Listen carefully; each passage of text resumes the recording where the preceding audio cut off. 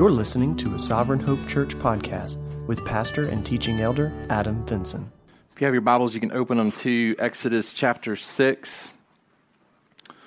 We're extremely thankful for the work that the Coweta Pregnancy Services does in downtown Newnan and the people that they're able to serve in the surrounding areas. One of the things that we met about at our recent leadership retreat as we were examining the budget and making plans for our giving for this year was wanting to further analyze how we could give more to a ministry like this. And so we look forward to next week sharing with you some intentional ways. Some of you got a chance to go to the fundraiser gala that took place back in the fall. That's a huge fundraiser for them. We always try to participate in that. But one of the points of discussion was us wanting to do more to support life in light of the changes that have come recently in our government and the opportunities to jump on board with that support. And so we're going to share with you next week some ways that your giving this year will intentionally be able to impact ministries like this.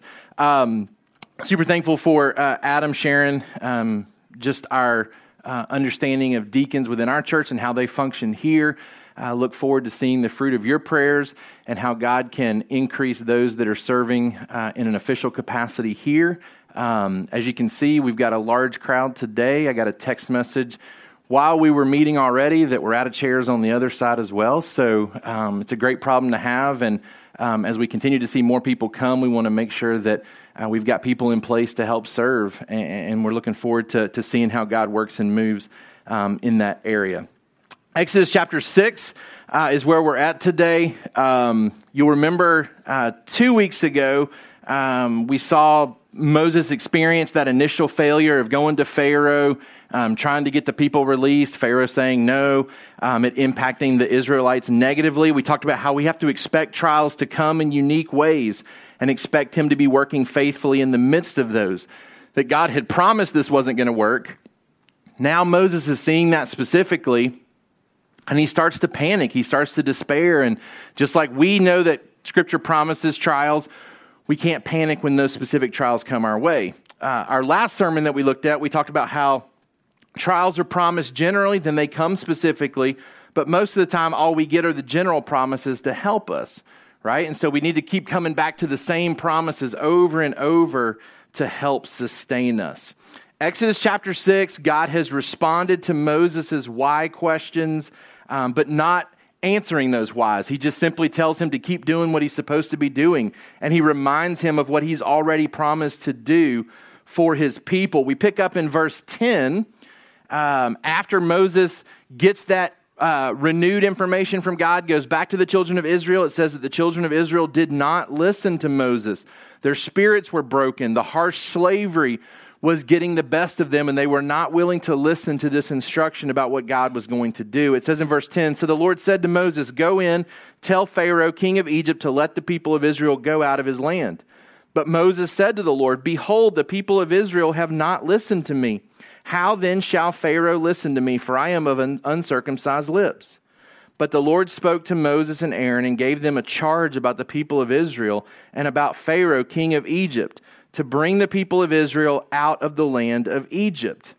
It's there that we have genealogies of both Moses and Aaron kind of inserted here, and it feels like it just disrupts the flow. It's like, what's happening here? Like, we've got a story, we've got a narrative, and then did somebody just like lose a page and then decide to insert it here? Like, why is this not at the beginning of Exodus? And we'll talk about that in a minute, why I think that's the case. But it says, "These are the heads of their fathers' houses, the sons of Reuben, the firstborn of Israel, Hanok, Palu, Hezron, and Carmi. These are the clans of Reuben. The sons of Simeon, Jamuel, Jamin, Ohad, Jason, Zohar, and Shaul, the son of a Canaanite woman. These are the clans of Simeon. These are the names of the sons of Levi according to their generations, Gershon, Kohath, and Merari, the years of the life of Levi being 137 years. The sons of Gershon, Libni, and Shimei by their clans. The sons of Kohath, Amram, Izhar, Hebron, and Uziel, the years of the life of Kohath being 133 years. The sons of Merari, Mali, and Mushi. These are the clans of the Levites according to their generations. Amram took as his wife Jochebed, his father's sister, and she bore him Aaron and Moses. The years of the life of Amram being 137 years. The sons of Izhar, Korah, Nepheg, and Zikri. The sons of Uziel, Mishael, Elzaphan, and Sithri. Aaron took as his wife Elsheba, the daughter of Amminadab, and the sister of Nahshon, and she bore him Nadab, Abihu, Eleazar, and Ithamar. The sons of Korah, Asher, Elkanah, and Abisaph. These are the clans of the Korahites. Eleazar, Aaron's son, took as his wife one of the daughters of Putiel, and she bore him Phinehas. These are the heads of the fathers' houses of the Levites by their clans. These are the Aaron and Moses to whom the Lord said, bring out the people of Israel from the land of Egypt by their hosts. It was they who spoke to Pharaoh, king of Egypt, about bringing out the people of Israel from Egypt. This Moses and this Aaron. On the day when the Lord spoke to Moses in the land of Egypt, the Lord said to Moses, I am the Lord. Tell Pharaoh, king of Egypt, all that I say to you. But Moses said to the Lord, behold, I am of uncircumcised lips. How will Pharaoh listen to me? When we think about wanting to give up, I want you to remember the truths that we're going to see today. Our summary sentence, when excuses swell in our minds and difficulty springs up in our path, we must remember that our call is to follow the Lord in obedience by trusting Him to overcome our limitations and overwhelm our opposition as the great I am. When excuses start to swell in our minds and then difficulty springs up in our path, we have to remember that our call is to follow the Lord. We follow Him in obedience by trusting Him, trusting that He's going to overcome our limitations and He's going to overwhelm our opposition because He's the great I am. We're going to see how Moses is reminded over and over by the Lord, you keep coming back to the fact that I am the Lord. Keep coming back to the fact that I am the Lord. For our kids, when we want to give up on following God, we need to remind ourselves of how great He is. You'll remember a couple of weeks ago when we talked about when tough times come and we're tempted to despair, that we're to hang on to some specific truths. We're to remember that God remains in control. We're to remember that God remains committed. We're to remember that God remains compassionate. These are the reinforcing truths that are given to us at the beginning of chapter 6, right? God reminds Moses, I'm in control, not Pharaoh. You're going to see what I'm about to do to Pharaoh. I'm committed to the people. I know their hurts. I know their troubles. I am coming to rescue them. I'm compassionate. I know what's happening. I'm the God of Abraham, the God of Isaac, and the God of Jacob. I have not forgotten. These are truths that continue to come up in our sections the last couple of weeks. These are truths that we're to remember when we go through our own difficult times as well. Remembering that God is a God who keeps promises. He's a God who rules the world, and He's a God who loves His people. Man, if those three things are true, we don't have to worry about anything else, right?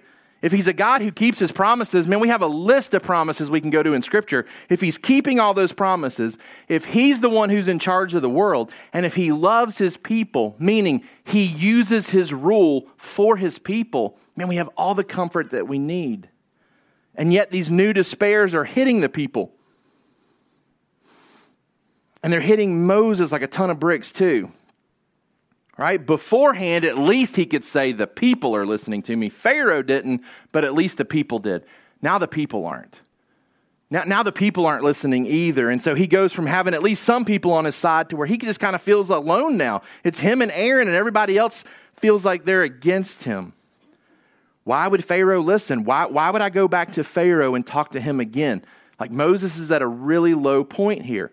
The people have forgotten the promises and the signs of God. They're in anguish. They don't want to listen. They don't want to respond in faith.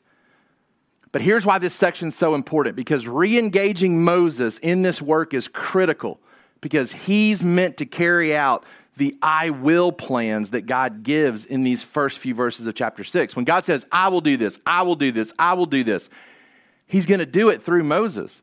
So getting Moses re-engaged, getting him back a part of the plan is important so that he can carry out what God's going to do. God is going to use Moses to win this battle. I want to give you 2 quick points today as we look at this passage to kind of add to these truths that we've already gathered from the beginning of chapter 6. We remember 3 things about God. He's in control, He's committed, He's compassionate. But there's 2 things that we want to remember about ourselves, that we have a job to follow Him. We have the job to follow Him at all times, and we have to remember that our limitations are factored in. He's already factored in who we are. So the excuses that we come with, the circumstances that we want to pitch to him that are limiting us in our obedience, those are things he's already aware of. Those are things that he's already factored in. So we're going to see just the two reminders here as we look at the text today, that we're to remember that our job is to follow and to remember that our limitations are factored. Number one, we look at our job to follow. Israel doesn't listen. Their spirits are broken. The harsh slavery has gotten the best of them, but it doesn't derail God. It may derail Moses, but it doesn't derail God, because in verse 10 he says, "Go tell Pharaoh, king of Egypt, to let the people of Israel go out of his land." I mean, it's as though Moses kind of stops and says, are you serious? Like, are you paying attention to what's happening? Like, I've already gone there once. He said no. The people now don't want to listen. Like, even if I were to get permission from Pharaoh, I got to win the people back. Like, nothing's going right, and God just seems to keep plowing forward here. The Lord says to Moses, "Go and tell Pharaoh, let the people of Israel go." But Moses said to the Lord, "Behold, the people of Israel haven't listened to me. How's Pharaoh going to listen to me?" He starts throwing out the circumstances as though they're an excuse for not being obedient. Circumstances should not impact whether you continue to obey. Circumstances should not impact whether you continue to obey. In verses 10 through 13, God tells Moses to go back to Pharaoh once again.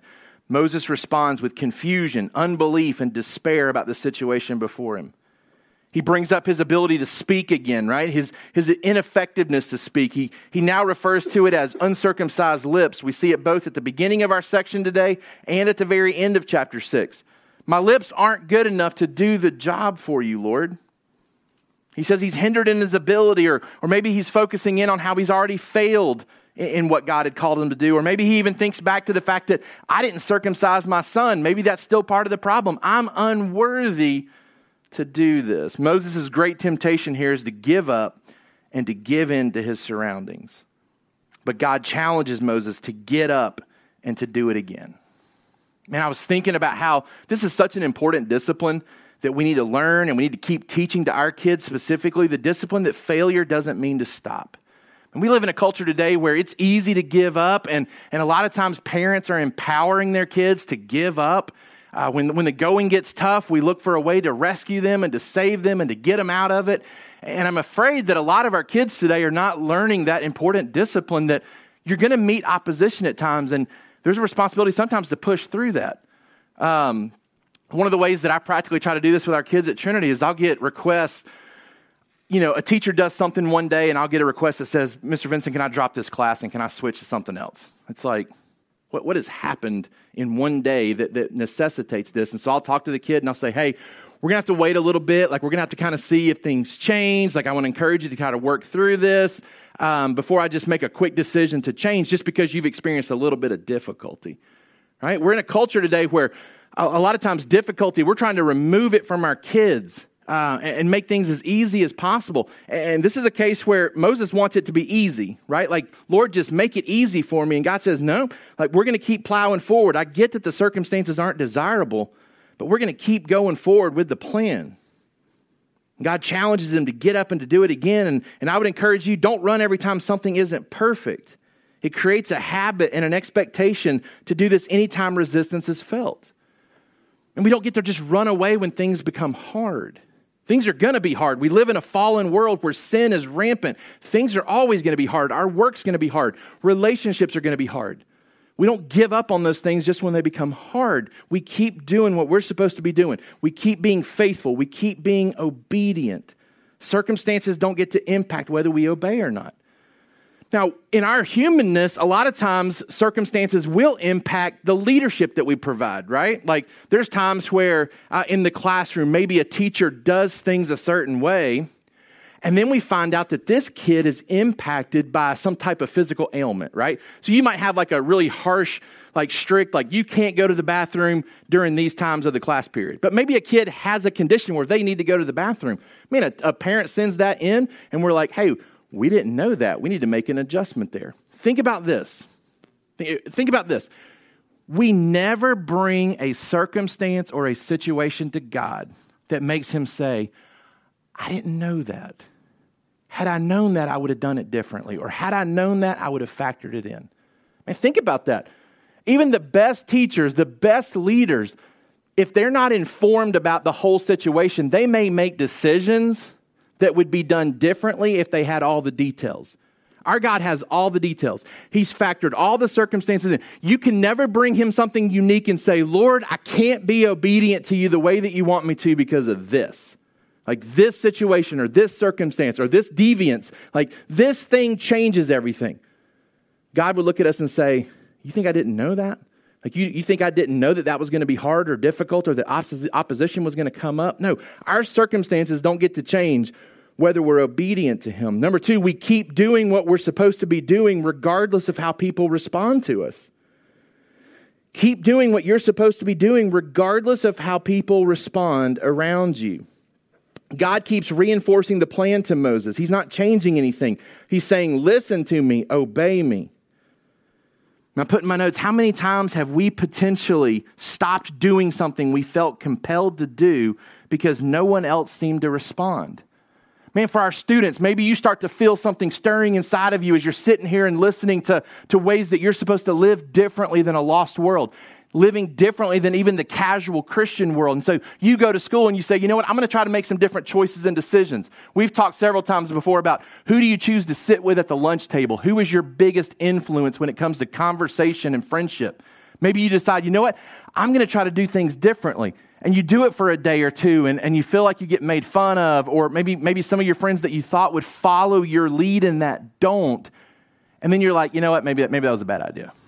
Maybe I'll just stop and give up because that wasn't as easy as I thought, or maybe that was hard, and maybe people didn't respond like I thought they were going to, or maybe I approached some friends about the things they talk about or the things they're doing, and they didn't change any of it, right? Like we don't stop doing what we feel compelled to do by God because of opposition. We keep doing what we're supposed to be doing. We obey him. I put in my notes, people's responses don't impact our call to obedience. We don't get to downgrade his commands to suggestions just because we encounter opposition. God gives us orders to obey, not suggestions to consider. Think about how Moses keeps coming back to whether people will listen to him, and the irony of how concerned he is about whether other people are listening to him, and how he's not overly concerned about whether he's listening to God, right? Like it's all about, will people listen to me? And us as the reader, we're thinking like, bro, just listen to God on this, right? Like quit worrying about if people are listening to you, you listen to God. So here's a quote from me, right? I just created this myself this morning. Quit worrying about who is listening to you and start worrying about whether you are listening to God. We're called to obedience. We're called to follow regardless of who responds. We have a job to do. Bill Belichick, who's the famous coach of the New England Patriots, one of his slogans for his team and his organization is to simply do your job. To do it right, to do it well. And that's what God's calling Moses to here. Do your job. Be obedient. Regardless of what everybody else is doing around you, you do what you're supposed to do. You do it faithfully. Remember, your job is to follow him. So when things are tough and difficult, that doesn't change. We keep following him in obedience. Last point I want to give you today is to remember your limitations are factored. Remember that your limitations are factored. Again, Moses wants to raise that concern. I'm not a very good speaker. Like, I'm not going to be able to accomplish this. Again, we don't bring some new thing to God that causes him to have to change his plan to accommodate us, right? Accommodations are what teachers have to make to students when there's factors that need to be considered that weren't previously. No accommodations needed for us. God factors everything in. He knows it from the beginning. No changes need to be made. Now, I told you this genealogy is kind of odd and weird. One, because genealogies are difficult to read, right? Like I read it one time to you. I'm not reading it again to you, right? Because the names would come out totally different the second time I read through it for you probably. But they're important, right? They're important because we believe that every word of God is inspired. Every word of God is intentional. It's here for a reason. Why is it here? Why is it here for us? I think two things. One, genealogies show individuals to be historically important. They show individuals to be historically important. These are real men here, Moses and Aaron.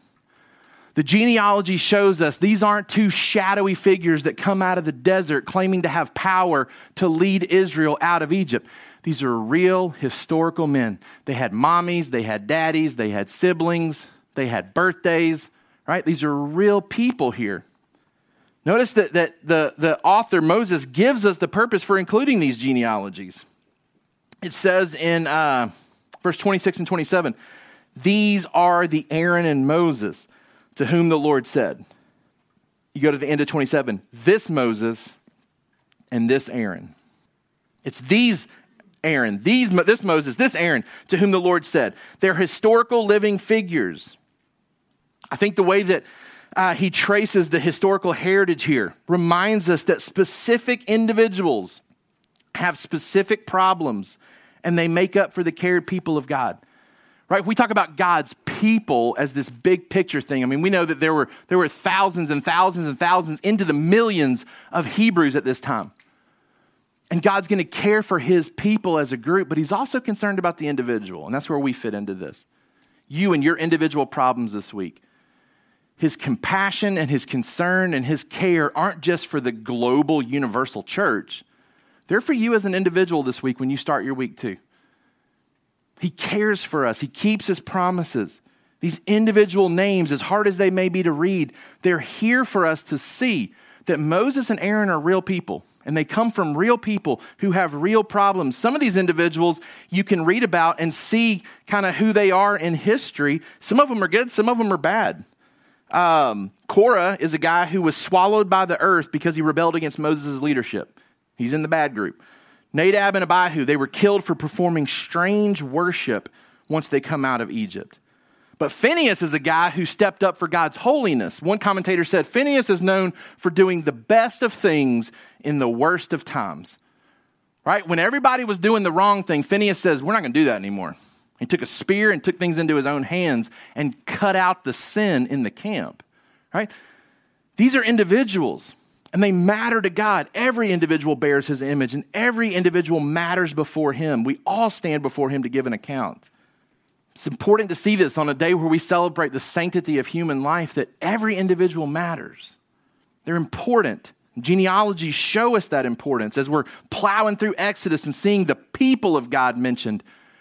Those people are made up of an individual group. Like individuals make up that people, and they're important to God. But I think, too, this genealogy helps us to see that Moses and Aaron, they're historically important because they're called and prepared for their ministry in Egypt. Their choice was intentional. Number 2, genealogies show individuals to be humanly limited. Yes, Aaron and Moses, they are real men. But the second piece of that is that they are only men. They're only men. They're men that were empowered by God. God still empowers individuals today. There wasn't anything unique or special. In fact, Moses has gone to great lengths to show us how unspecial he is. But the genealogy helps us to see that these are only men. This Aaron and this Moses, to whom the Lord said, they were limited figures. The historical tracing here reminds us of these two men and about how they're to become, who they're about to become is only possible because of God. Because they were just flowing right out of this family tree, this family line that had good people and bad people and weaknesses and strengths. God calls them out to be his leaders for his people. Real men, but only men. They're just as limited as their other family members, with real deficiencies that God must work through to accomplish his plans. Jeremiah 1:5 reminds us of how important each individual is and how God knows each individual.